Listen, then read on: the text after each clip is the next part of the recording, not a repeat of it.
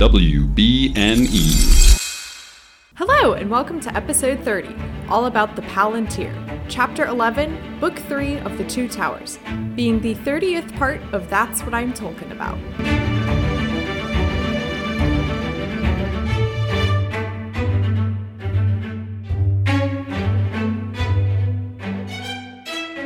Hello, my name is Mary Clay. If that's too complicated for you, just call me MC. And sake, it's actually future Mary Clay. You may have noticed by now that this is a two-parter episode, and that's for two reasons. The first and main reason, honestly, is that Cassandra, Norman, and I recorded 2 hours for a 1 hour show. We recorded for 2 hours. Oops. And I don't want to cut any of it because it was all fun, good times, and I want you all to hear the fun, good times. And reason number two, the not fun, good times reason, is I've had technology issues this week, which I think would be an understatement, honestly. If you follow me on Instagram, you'll know that my computer crashed this week, which is fun. It's not. I hate it. Leading up to the crash, I say like it's the stock market crash of 1929. The night before was when we were recording, and Audacity decided to not. Is just the long story short of that. And there were moments of my audio that weren't recorded properly. So what I have done for this episode, and hopefully you don't notice too much, is I've gone in and re-recorded the parts that cut out in the original audio. So if you notice some kind of difference in audio quality, or it just sounds a bit different or something, that's what that is. Or I will jump in and say, and this is the part of the conversation where we started talking about Felicity, the American Girl doll, which actually did happen. It was a fun conversation. Although now that I'm thinking about it, I don't think it'll be until next week's episode. So something to look forward to. And I need time to do all of that editing. And I don't have enough time to do that editing for 2 hours worth of stuff. So that's what's going on. Here's what's happening in your neck of the woods. I'm not Al Roker. Yeah, thank you for your understanding and patience, hopefully. And if you're not understanding and patient, don't tell me. So that being said, I'm going to introduce Cassandra and Norman because the intro cut out. Would you imagine that? For this week's episode, I'm joined by Cassandra Fredrickson and Norman Mitchell of the Lord of the Rings Minute podcast. On their podcast, they talk about the Lord of the Rings movies, extended editions, 1 minute at a time, 1 minute per episode.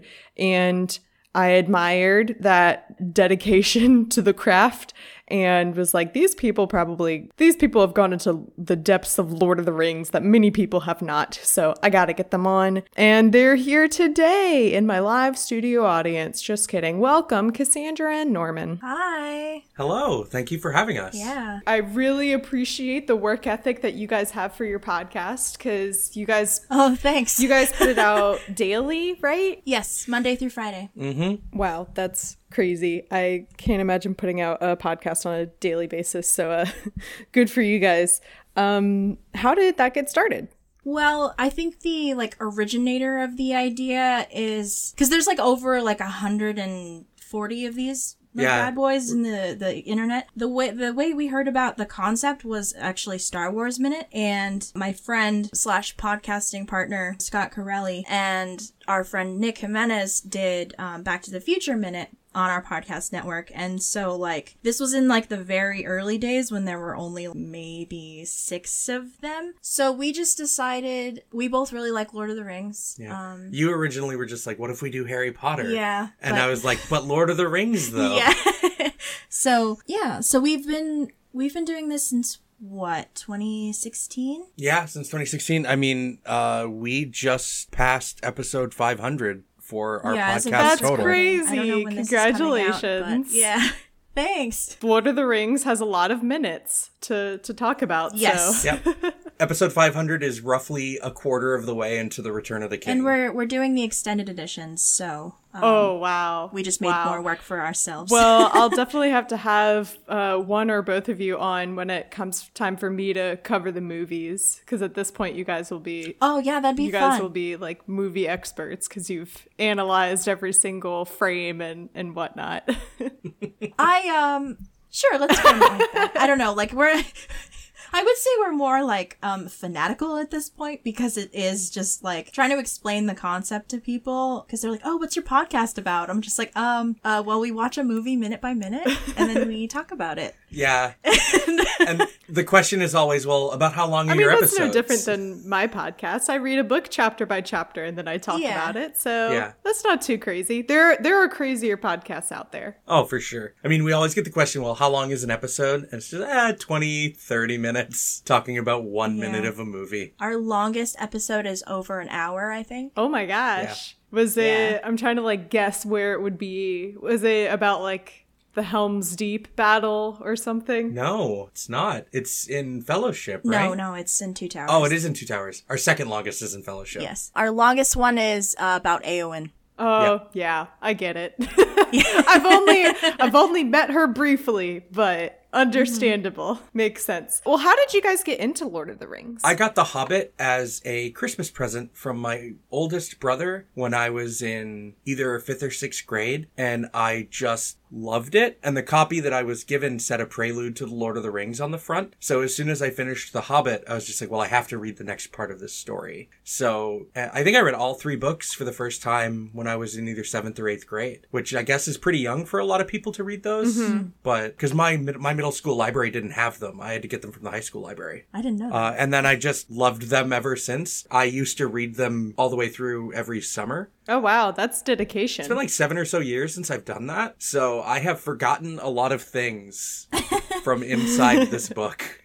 What about you, Cassandra? My dad was a very avid reader in general, but he really loved fantasy and sci-fi. So when my sister and I were very young, I think like 4 or 5, I remember my dad reading us chapters of The Hobbit as like a bedtime story. We watched that. Have you seen the like the 1970s like animated Hobbit movie? I haven't, but it is on my list of things that I will cover. I've seen some screenshots and stuff of it, and I'm so excited to cover it.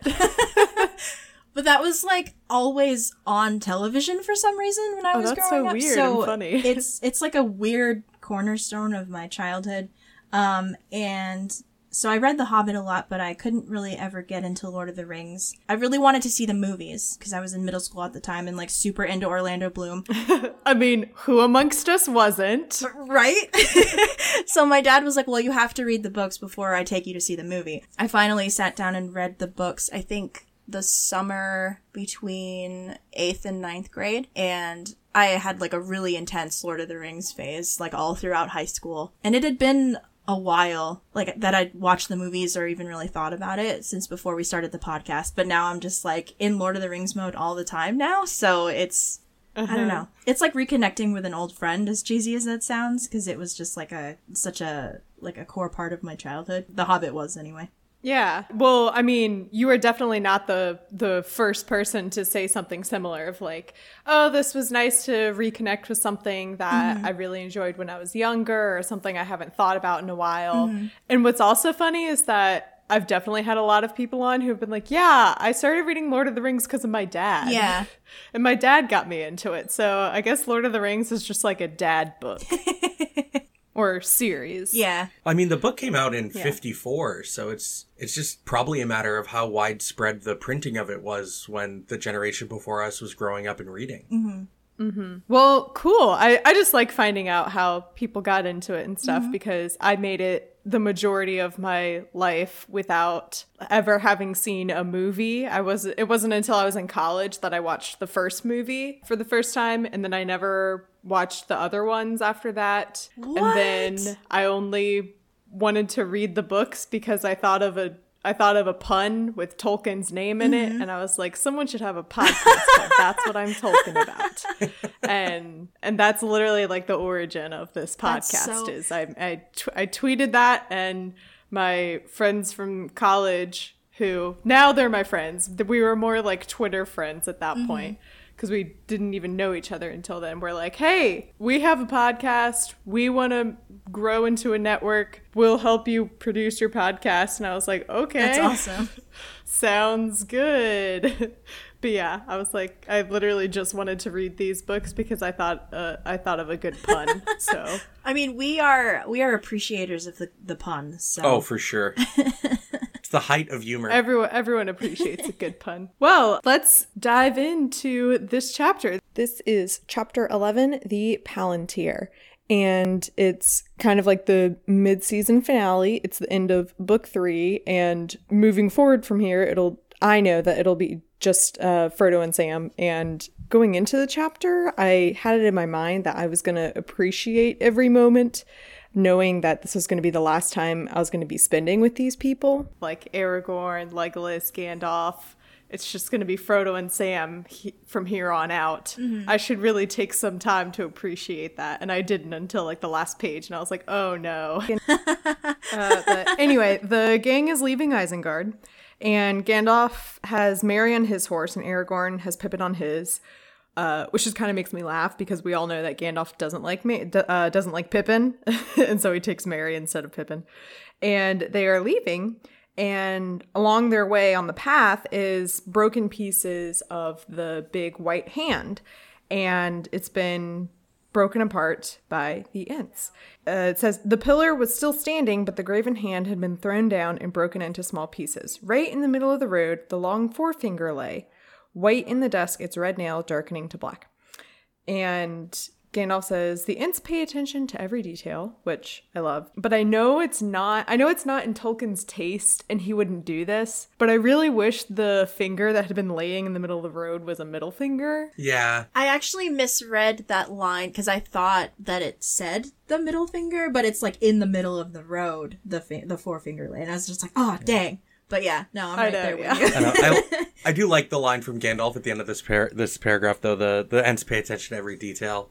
He's kind of admiring their sense of destruction. And I think their sense of humor. Yeah, and their sense of humor. Yeah, definitely by this point in the story, I understand why so many people love the Ents, and I too love the Ents. Treebeard's great, and they do have a great sense of loyalty about them now, as well as that sense of humor. And I'm definitely going to miss it. And I was like, oh, the Ents are great people. Yeah. So it was kind of nice to have that last little moment of the Ents before we go to steal a line from Elsa, into the unknown. I too love the Ents. What are y'all's favorite characters actually in the books? Mine is Pippin. In the book, Sam and Pippin. Okay. Well, this is a great chapter for Pippin content. I should say open that with like, I was kind of surprised how much of a focus there was on Merry and Pippin. Throughout this chapter, we have the point of view of the hobbits. Mm-hmm. And that's kind of a way they are acting like the audience surrogate, because if we were having the point of view of like Gandalf or Aragorn or someone who knows what's going on, then we would never get moments where like they stop and ask questions and are like, can you explain this and this and this? Right. Yeah, this is the end of my favorite part of the story. Everything of Rohan through Isengard is just like my favorite part of this whole tale. So this is the stuff that I'm really into. Like, this is the end of my favorite part. So I'm happy to be here. Yeah. Yeah, it's been a lot of action finally to make up for a lot of non-action in Fellowship, mm-hmm. where they're just walking a lot and just more walking. Yeah, it was a really good section of the books so far. I'm hoping that there's a lot more great sections to come. I also don't want to insult you that you said one of y'all's favorite characters is Sam. Sam is not exactly my favorite character, and I wouldn't say he's my least favorite character, but I'm not a huge fan. So hopefully things happen in the next half of the book. Yeah. That will change my mind. Yeah. Yeah, you have half the story to go.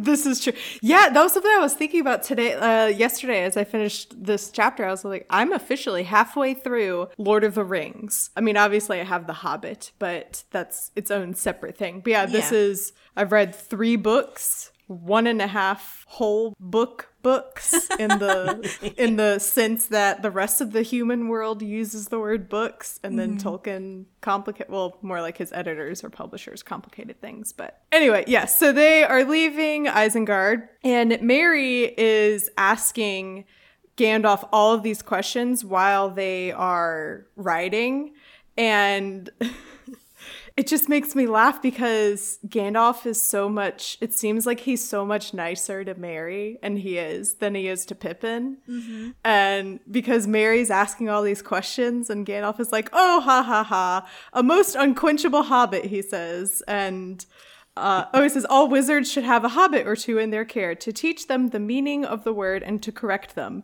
Because he's asking how far are we going to ride tonight? And I don't know, that made me laugh that Gandalf is nice to Merry, a lot nicer than he is to Pippin. I love that they're so kind of sassy with each other at the beginning of this chapter. When I sat down to read it, I was just like, this is so wholesome. Yeah, exactly. Yeah. Yeah. So Merry asks, how far are we riding tonight? And Gandalf gives him way more information than he needed. He's like, oh, well, this is the plan. Here's what's going to happen. We're going to send messengers this way. Theoden's going to go that way. And then a couple days from now, we'll go here. And Merry says, nothing or a double helping is your way. I am afraid I was not looking beyond tonight's bed. Yeah. And then he says, where and what are Helm's Deep and all the rest of it? I don't know anything about this country. Yeah, so Gandalf just flooded him with all this information. And Merry's like, I'm just tired. And I just want to stop for a bit. That's all I needed for right now. Yeah, because most of the time Gandalf is just vague with people. Oh, so vague. Yeah, I love that. Nothing or a double helping is your way. Yeah, because all the time Gandalf just provides no information at all. Mm-hmm. At all. And then eventually so he keeps trying to ask, he's like, oh, I'm on a roll. Let me ask more questions. And then Gandalf is like, all right, I have to think now. Let's be quiet. And they ride on. Yeah, Gandalf is like, I have to sit here alone with my thoughts. Please kindly shut up. Yeah, I like this line here from Merry. It went after Gandalf says he's going to stop answering questions. All right, I'll tackle Strider by the campfire. He's less testy. Yeah. Also, this has been I forget that the hobbits have they have a weird obsession with Aragorn because they're still calling him Strider, which is what they originally introduced, or originally what he introduced himself as. Right. And they're just always obsessed with him, and I love it. So they're like, there's this big burly man and he knows everything. Let's go ask him. He's really strong and cool, and look at all these orcs he kills. I know, and he saved our lives a bunch of times. Mm-hmm. Well, they've spent the most time with Aragorn, because, I mean, Gandalf, falls off a bridge and dies for half a book, and... Yeah. Yeah, they really bonded with him over that tragic death. Mm-hmm. Which, speaking of, when they stop for the night, Merry and Pippin sit down and talk. Pippin is jealous of Merry because he got to ride with Gandalf, and Pippin really wanted to ride with him. And he asks Merry what he's been like, or he asks if he's seemed different since his death, or I don't even know. I don't know if I've ever thought about it. Did Gandalf actually die? And then he came back to life, or was, I don't know, resurrected? Or did he just, very nearly almost die? That is an incredibly complicated question. The long and short answer is yes, and he's fine now. Yes, he died. Yes, he died. Yes.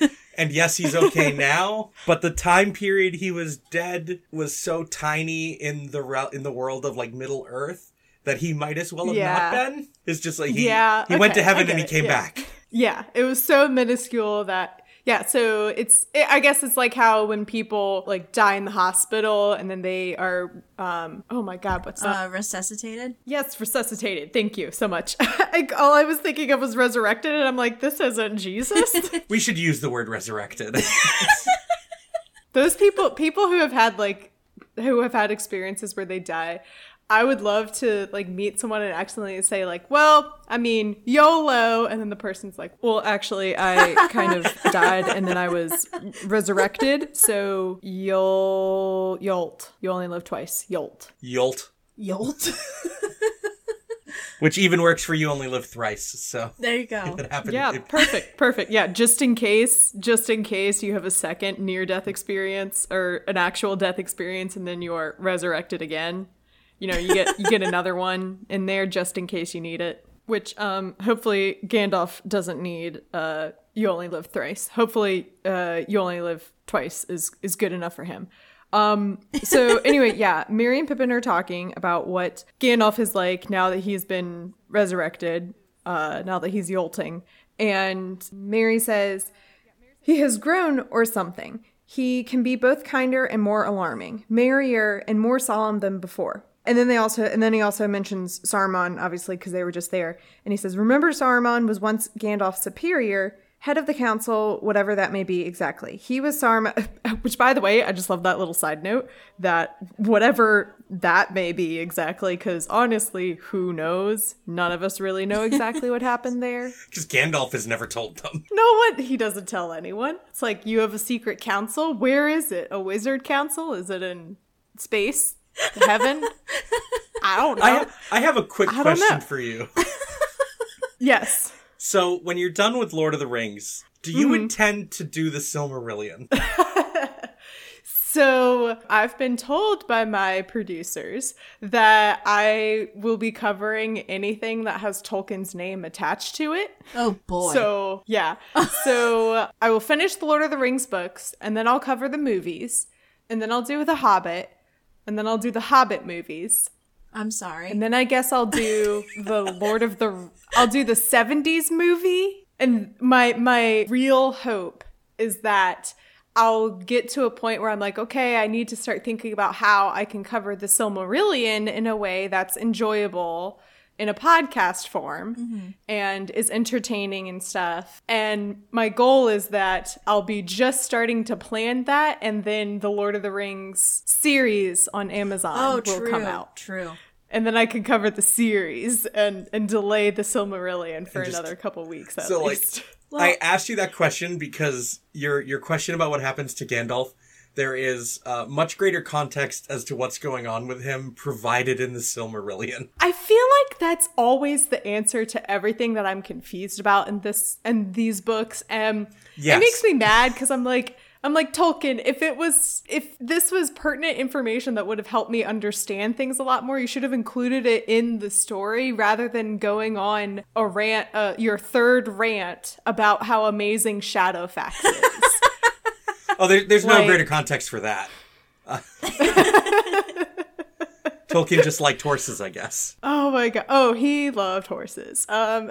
Were you aware that the Amazon series is going to be covering stuff that happens in the Silmarillion? Yes, I think I do know that now. It's doing Second Age stuff. Yeah. Right? Okay. Númenórean stuff, it seems. Yeah, I wasn't sure if that was just like the rumor floating around or if that was like actual confirmed stuff, but now it seems that yes, that's the actual confirmed thing. Yeah. That first map which image, is exciting. Yeah, that first map image, everyone was just like, oh, it's going to be a Fall of Númenor story. I'm ready. I don't know that she knows what that means.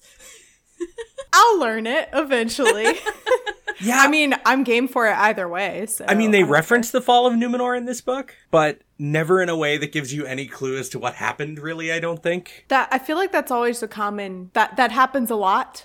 Yeah, where Tolkien, like they'll mention something or they'll talk about something, but not in a way that ever fully explains it. And so you're just like, okay, I guess I'll either learn about that, you know, in the next book when they bring it up, or it's just never going to be talked about again. Yeah. So. And then there's a lot of stuff in the appendices that give more context to things too. Yeah. That's the other thing is that there are a lot of things that I'm like, I want to know more information behind, you know, X, Y, or Z, but I'm afraid to Google search it because, so example, I was trying to find out where I can access the 70s version of Lord of the Rings, and I Google searched like Lord of the Rings cartoon, and a couple YouTube clips showed up as recommended videos just in the first page of the Google search. One of the videos that was recommended was Boromir's death. Oh, and no. I had not yet gotten to that point in the books.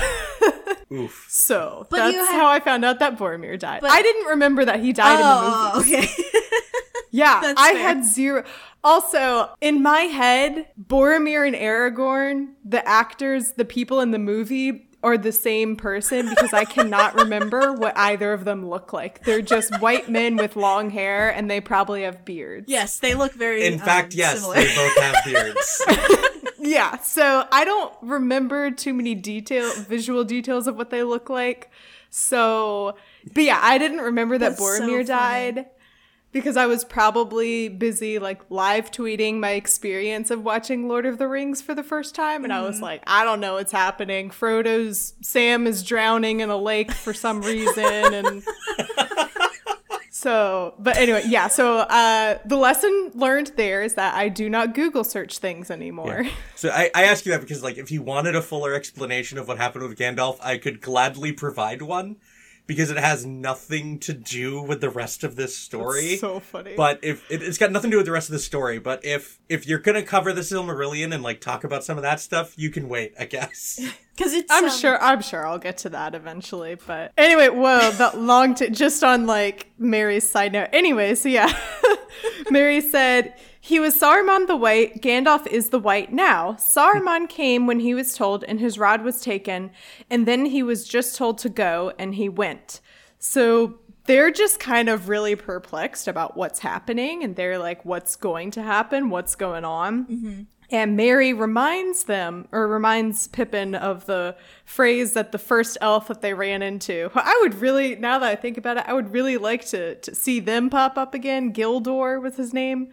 I don't know if they'll ever pop up again, but that would be a nice surprise. Anyway, he said, do not meddle in the affairs of wizards, for they are subtle and quick to anger. And it's like, yeah, that's a great point. But I mean, he said, I should like a bit of information as well as danger. So he's like, if we're going to be in danger, can I at least know a little bit about what's going on? Mm-hmm. Which is fair. Absolutely not. It's like, no, you can't at all. Oh yeah, so, and then Mary's like, all right, I'm tired, I'm going to bed, good night, Pippin, and he falls asleep immediately. And Pippin has become obsessed with this ball orb thing that he encountered in the previous chapter. Yeah, I think there is a line that is quintessentially everything hobbits are that Mary says to Pippin here. I'll be as curious as you like after breakfast. Oh, there it is. I totally missed that. Oh, that's so great. And I'll help that's in so any great. way I can at wizard wheedling. Oh, that's so great. I'll be as curious as you like after breakfast. That's good. That's good. The quintessential hobbit mindset. Yeah. Oh, so good. Anyway, so Mary falls asleep immediately, but Pippin just lies there, and he's just thinking about the orb, and it says, the thought of the dark globe seemed to grow stronger as all grew quiet. Pippin felt again its weight in his hands and saw again the mysterious red depths into which he had looked for a moment. And it's at this point I had to question if the Eye of Sauron was a literal thing, because I thought the orb was the Eye of Sauron. I thought this was the literal Eye of Sauron. I was like, I'm pretty sure that the Eye of Sauron is supposed to be a metaphorical thing, but I legitimately thought this was the Eye of Sauron for a bit, because they keep talking about it like, oh, it's this orb and it's dark and smoky and black, and then in the middle of it there's this light like that's orange and red, and so I thought that was like the pupil or whatever, and I thought it was the literal Eye of Sauron. So I was reading this like, okay, I'm kind of skeptical here. We'll see what happens. We'll see how this unfolds.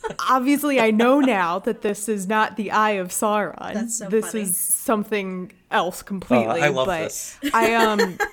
I'm blaming it on the fact that I've been playing Zelda Breath of the Wild a lot more, or I kind of like picked it back up again, I guess, trying to fulfill my like completionist part of my brain.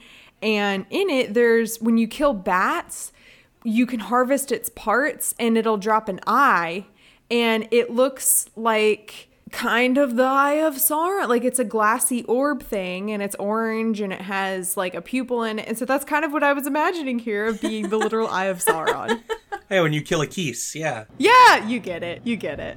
See, you know exactly what I'm talking about. I'm not crazy, right? Right, yeah. No, they either drop their wings or their eyes. Okay, yes. Thank you for this validation. So anyway, so Pippin feels this draw to the orb and feels like he can't stop thinking about it, and he has to go act on it. So he finally like gets up and is like, okay, I'm going to go look at it and see what's going on, figure this out. So it says, hardly breathing, Pippin crept near foot by foot. At last he knelt.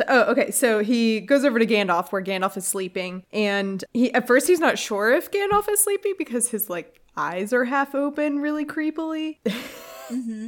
Very similar to how Legolas sleeps with his eyes open, which is just creepy. I still can't get over that See Orlando Bloom just sitting in a bed, staring, glazed over, just staring. Oh, it's gross. I hate it. Oh, there's just something wrong about sleeping with your eyes open. Oh, yeah, 100%. It's just, to me, it's just funny that it's the elves that do that. You know, the elves are these like beautiful, majestic creatures, and they sleep with their eyes open. It's awful. I hate it. That's because elven senses aren't even really deadened when they're asleep. They're still aware of the world around them in a way that people aren't. Okay, makes sense. They have to always be watching with their elf eyes. They're just better than people. Yeah, I 100% agree. I love the elves. They're my favorite people. Granted, I haven't really met the dwarves, only Gimli at this point. Also, quick side note / poll for the listeners. How would you guys pronounce the name of Gimli's father? Gloin? Gloin. Okay, great.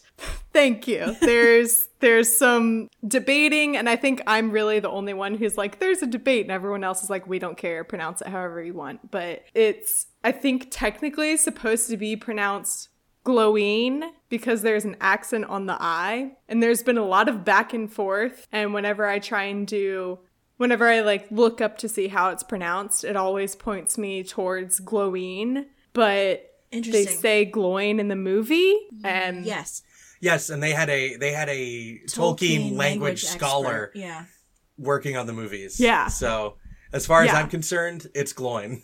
Great. Perfect. Thank you.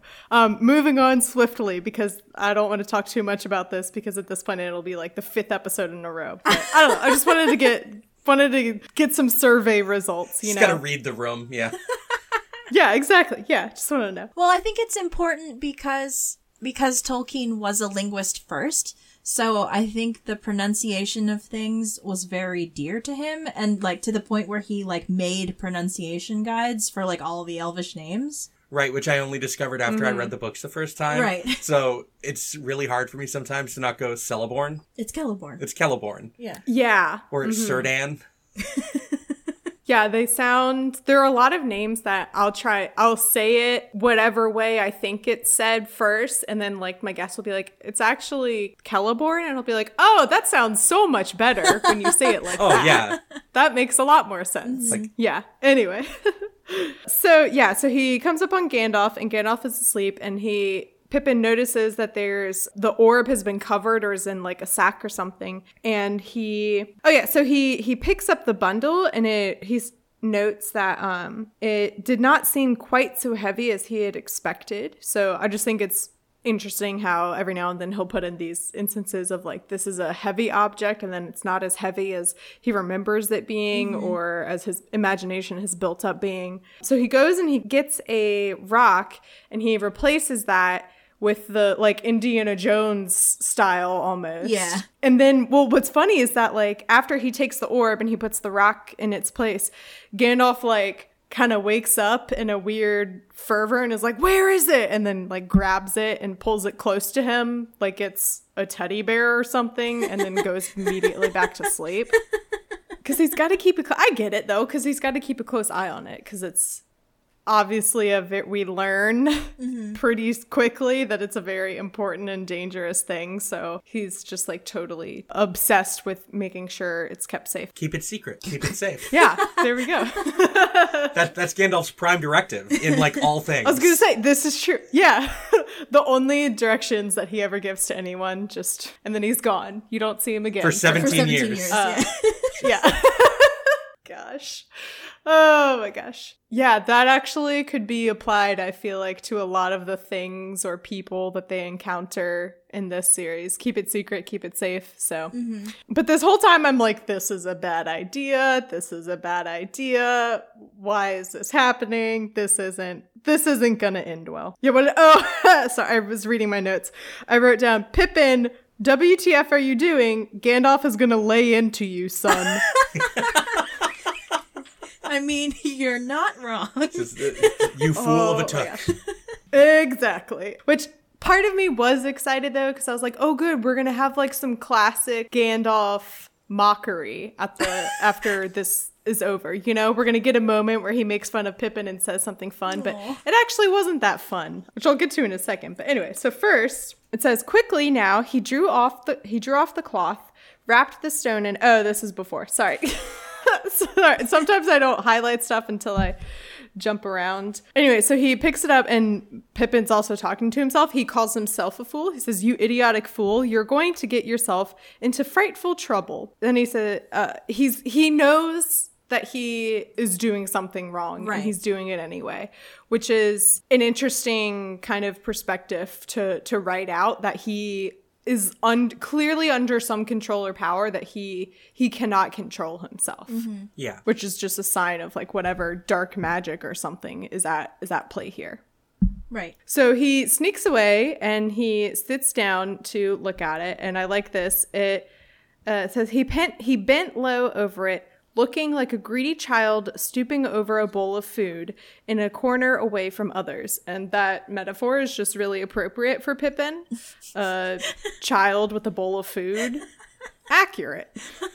And then it gets scary real fast. And I'm just like, this isn't good. This isn't good. Then there came a faint glow and stir in the heart of it. And it held it. I can't talk. Good Lord. And it held his eyes so that now he could not look away. Soon all the inside seemed on fire. The ball was spinning, or the lights within were revolving. Suddenly the lights went out. He gave a gasp and struggled, but he remained bent, clasping the ball with both hands. Closer and closer he bent, and then became rigid. His lips moved soundlessly for a while.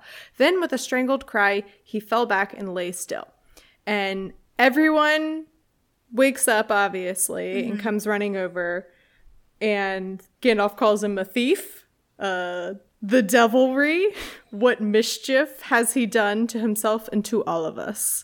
And it's like, okay, dude, can you not see that Pippin's a little traumatized right now? Like he's not moving. He just screamed in pain, and you're just like, whose fault is that? Yeah. He's so mean to my boy. It's like, you did this to yourself. And then he picks up the orb. Yeah, so he yells out, it is not for you, Saruman. And then he, like, does something to Pippin or touches him, and he, like, wakes up or something. Oh, he says, Peregrine Took, come back. And then Pippin kind of wakes up and comes out of it, and it felt like Gandalf did an exorcism on him. And I was like, did Sauron possess? Oh, I think at this point I was confused if it was going to be Saruman or Sauron, because they just keep saying he. I know, and there's nothing but he's. Yeah, and yeah, there's hardly a she in the whole story. I was going to say it sure would be a lot easier to follow along if, you know, every now and then there was a she to break up the mass of he's. It would make a lot more sense. But, then they start asking... To clarify, it's Pippin that says the line, it is not for you, Saruman, when he's still in his trance. Oh, okay. Again, yeah, I'm confusing... He comes out of it, and because Gandalf is the white, he thinks that Saruman has him. Yeah. Oh, okay. I got it. That makes a lot more sense. See, I was confused about it, because I thought it was like Gandalf saying, when he said, it is not for you, I thought he was saying, like, Pippin is not... I thought it was... saying Pippin is not for you to possess or something. I was confused because just once again confused by when you say he, which he are you talking about? Because they're all men. It's a group of 20 men. Thank you for that clarification, and that makes a lot more sense. Yeah, and then he like parrots a phrase. I will send for it at once. Do you understand? Yeah. Say just that. Oh. He just parrots what he was being told inside the little sphere. Oh. Like from the voice within. Right. Oh, creepy. Yeah, he's repeating the message directly that he was told to repeat as soon as he is broken from the Palantir. Yeah. Okay, cool. Yeah, and that's when Gandalf, held him gently and firmly. Peregrine took, he said, come back. This is why I like having guests on instead of myself just talking, because things make a lot more sense that way. When they're like, actually, you definitely did not read that right. And I'm like, oh, thank you. That makes a lot more sense. But yeah, it just, it reminded me, there was a story that like, when I went to, Christian camp like every summer for a week, and one of the pastors one time, or whoever speakers, was telling this story about how when he was little at his church, if like he or his other siblings would start like falling asleep or like dozing off or spacing out or whatever during church, his dad would lay his hand on like his head, and then he would just really loudly yell, "Demons out!" And the whole congregation would turn around and stare at them. And basically it was a way to like embarrass them, to be like, that's why you don't fall asleep in church. But that's kind of what I'm imagining here, that like that Gandalf just puts his hand on Pippin's head and yells, "Demons out!" And, oh my god! I mean, it wouldn't be Gandalf's first exorcism. Yeah, exactly. He has experience. I'd watch a version of The Exorcist that follows Gandalf, but it's just Gandalf. Yeah. I'd watch that. Oh my god. Of like, or maybe someone should green screen Gandalf into The Exorcism. Yeah, just green screen Ian McKellen into The Exorcist. Yeah, perfect. I'd watch it. But anyway, so Pippin is saved, sort of, because now Gandalf is here to yell at him. Yeah. And poor Pippin, he is clearly like terrified. And the first things he says is, "Gandalf, forgive me." And Gandalf is like, I mean, what have you done?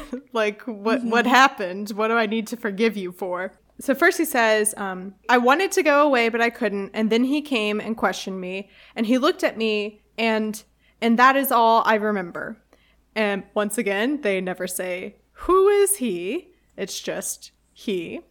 And then Gandalf is like, maybe try thinking that over again and see if you can remember more. That won't do.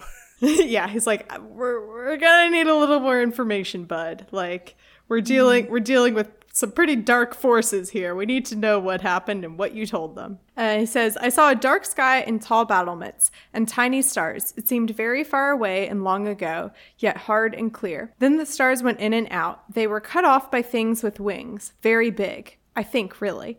But in the glass, they looked like bats wheeling around the tower. I thought there were 9 of them. One began to fly straight towards me, getting bigger and bigger.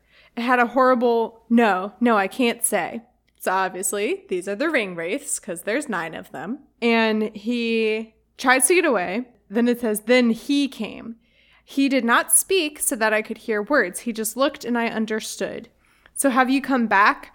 Why have you neglected to report for so long? And going back into this, when you know what you learn later in the chapter, at this point, this is Sauron, and he thinks this is Saruman reporting. And then he's like, wait, that's a small child. Who are you? And then he just says, a hobbit. And then he said, wait a moment, we shall meet again soon. Tell Saruman that this dainty is not for him. I will send for it at once. Do you understand? Just say that. And that's what happened. I love Gandalf becomes what Mary talked about earlier, where he seems a lot kinder and also, but a little more serious kind of at the same time.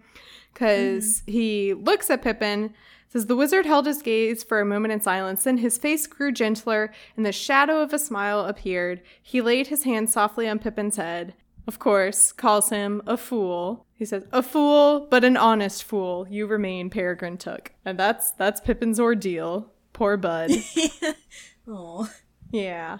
Sorry, just checking my notes. It was a lot of my notes are like, okay, are we talking Saruman or Sauron? Yeah. Who is he? Yeah, that was confusing for me when I first read these too. It's just Saruman, Sauron. These names are too close. Yeah, they're too close. And then I also got confused because he mentions the Dark Tower, and I thought he was talking about Saruman in his tower, Orthanc, but there's a different tower as well. And so I was like, right.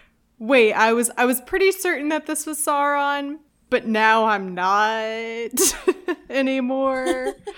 But anyway, Gandalf is like, well, it's a good thing, Pippin, that you're not that smart, because if you were, we would be screwed, because you would have told him everything that you knew, but you don't know a lot, so we're good. Aw.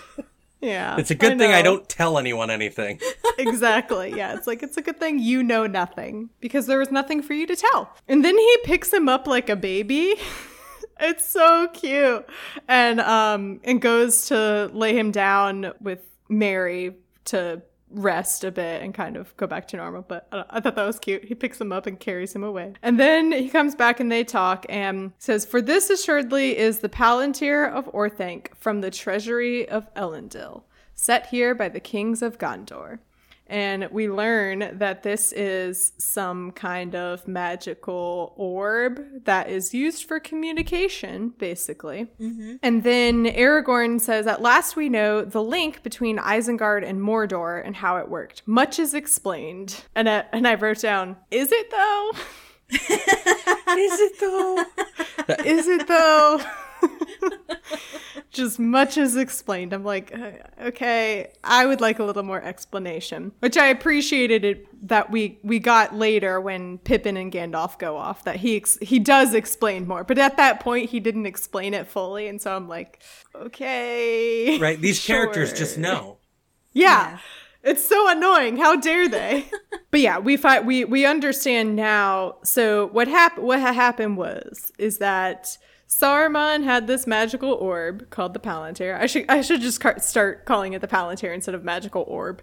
And he was using that to communicate with Sauron and vice versa, obviously. And when the gang was confronting Saruman and Wormtongue got annoyed with everyone and took a random object. It just happened to be the Palantir and threw it out the window. But obviously Saruman doesn't know that happened. Wait, no. Sauron.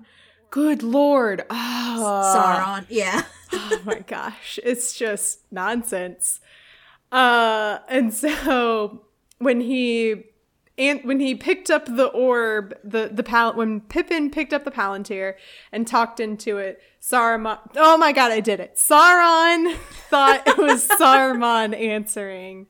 And was like, oh, there's a hobbit that Saruman is keeping captive. Okay, great. And kind of adds to the confusion of what's happening and whatnot. And that's the deal. That's what's going on. Mm-hmm. So then Gandalf decides that the new plan is going to be that they're going to capitalize on this confusing situation that Sauron is confused by, and they're gonna separate, and he's gonna take Pippin.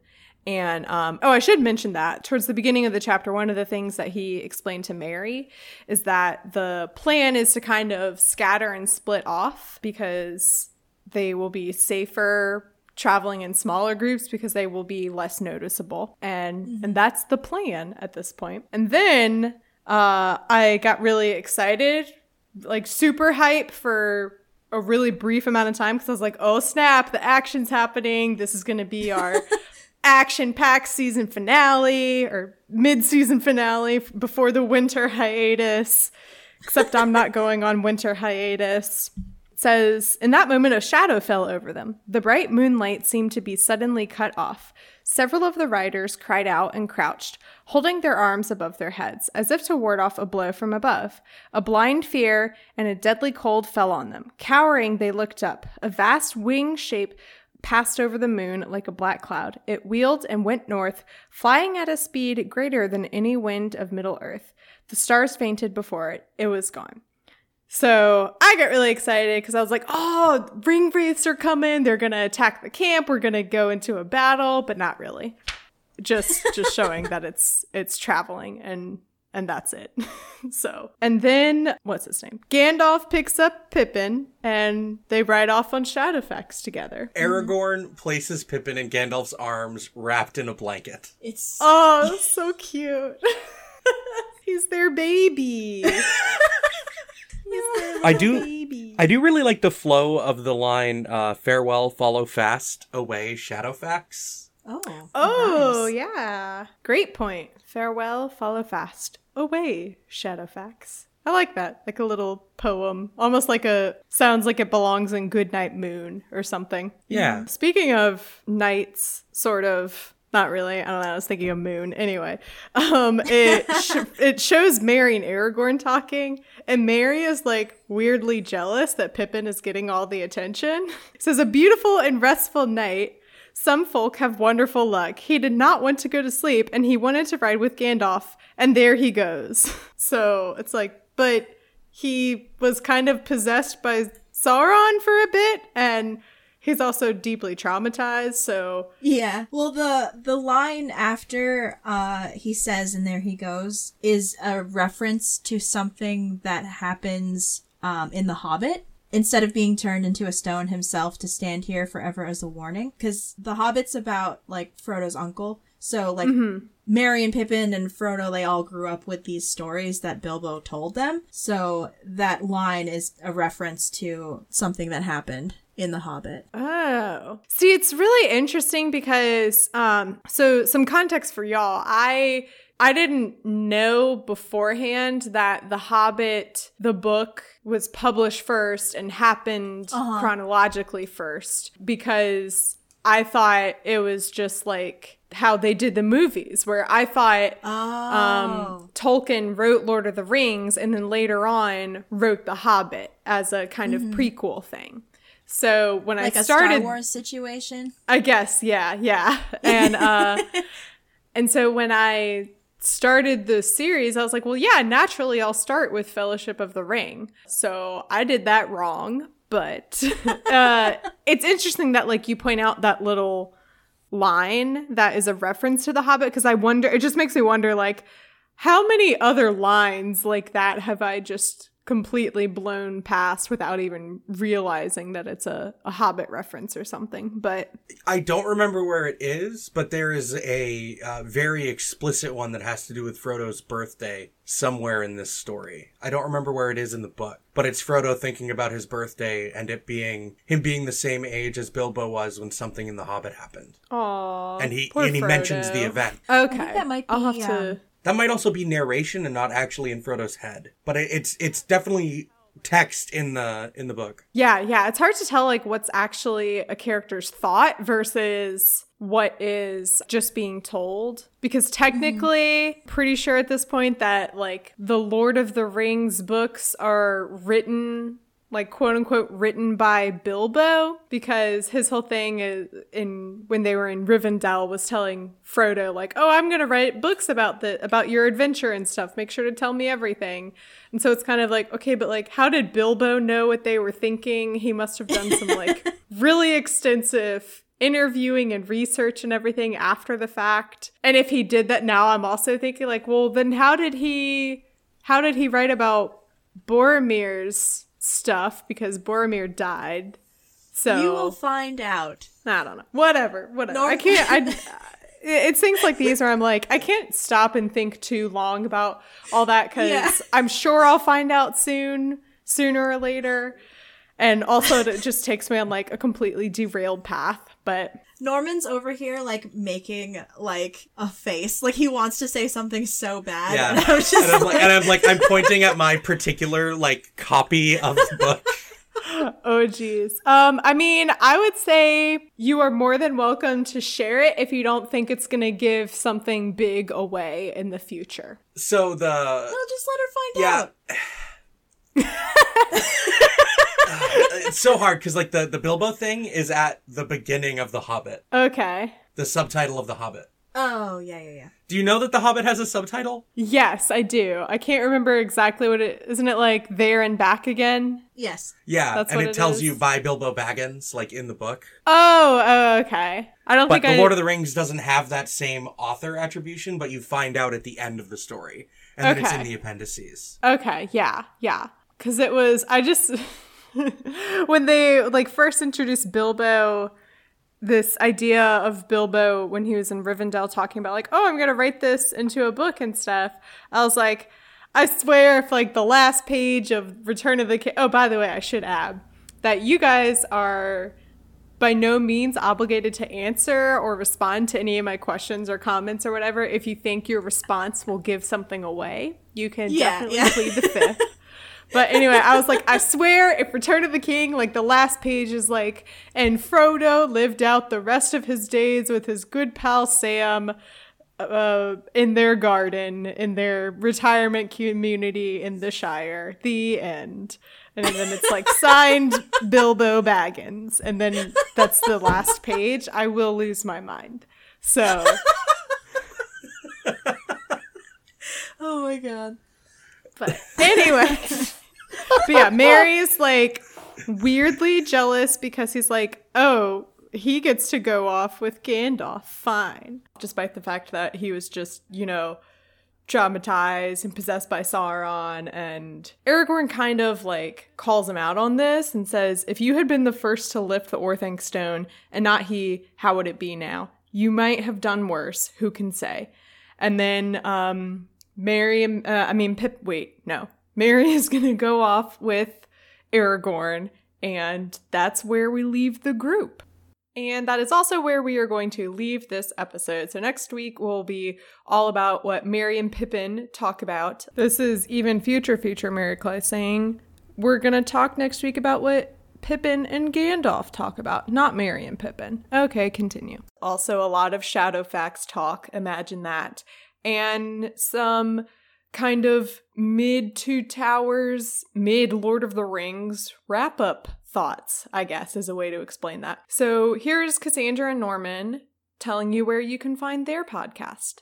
I mean, if you're listening to this and you, like, are familiar with the movies, again, we're from Lord of the Rings Minute, and we've been covering them minute by minute for the past while.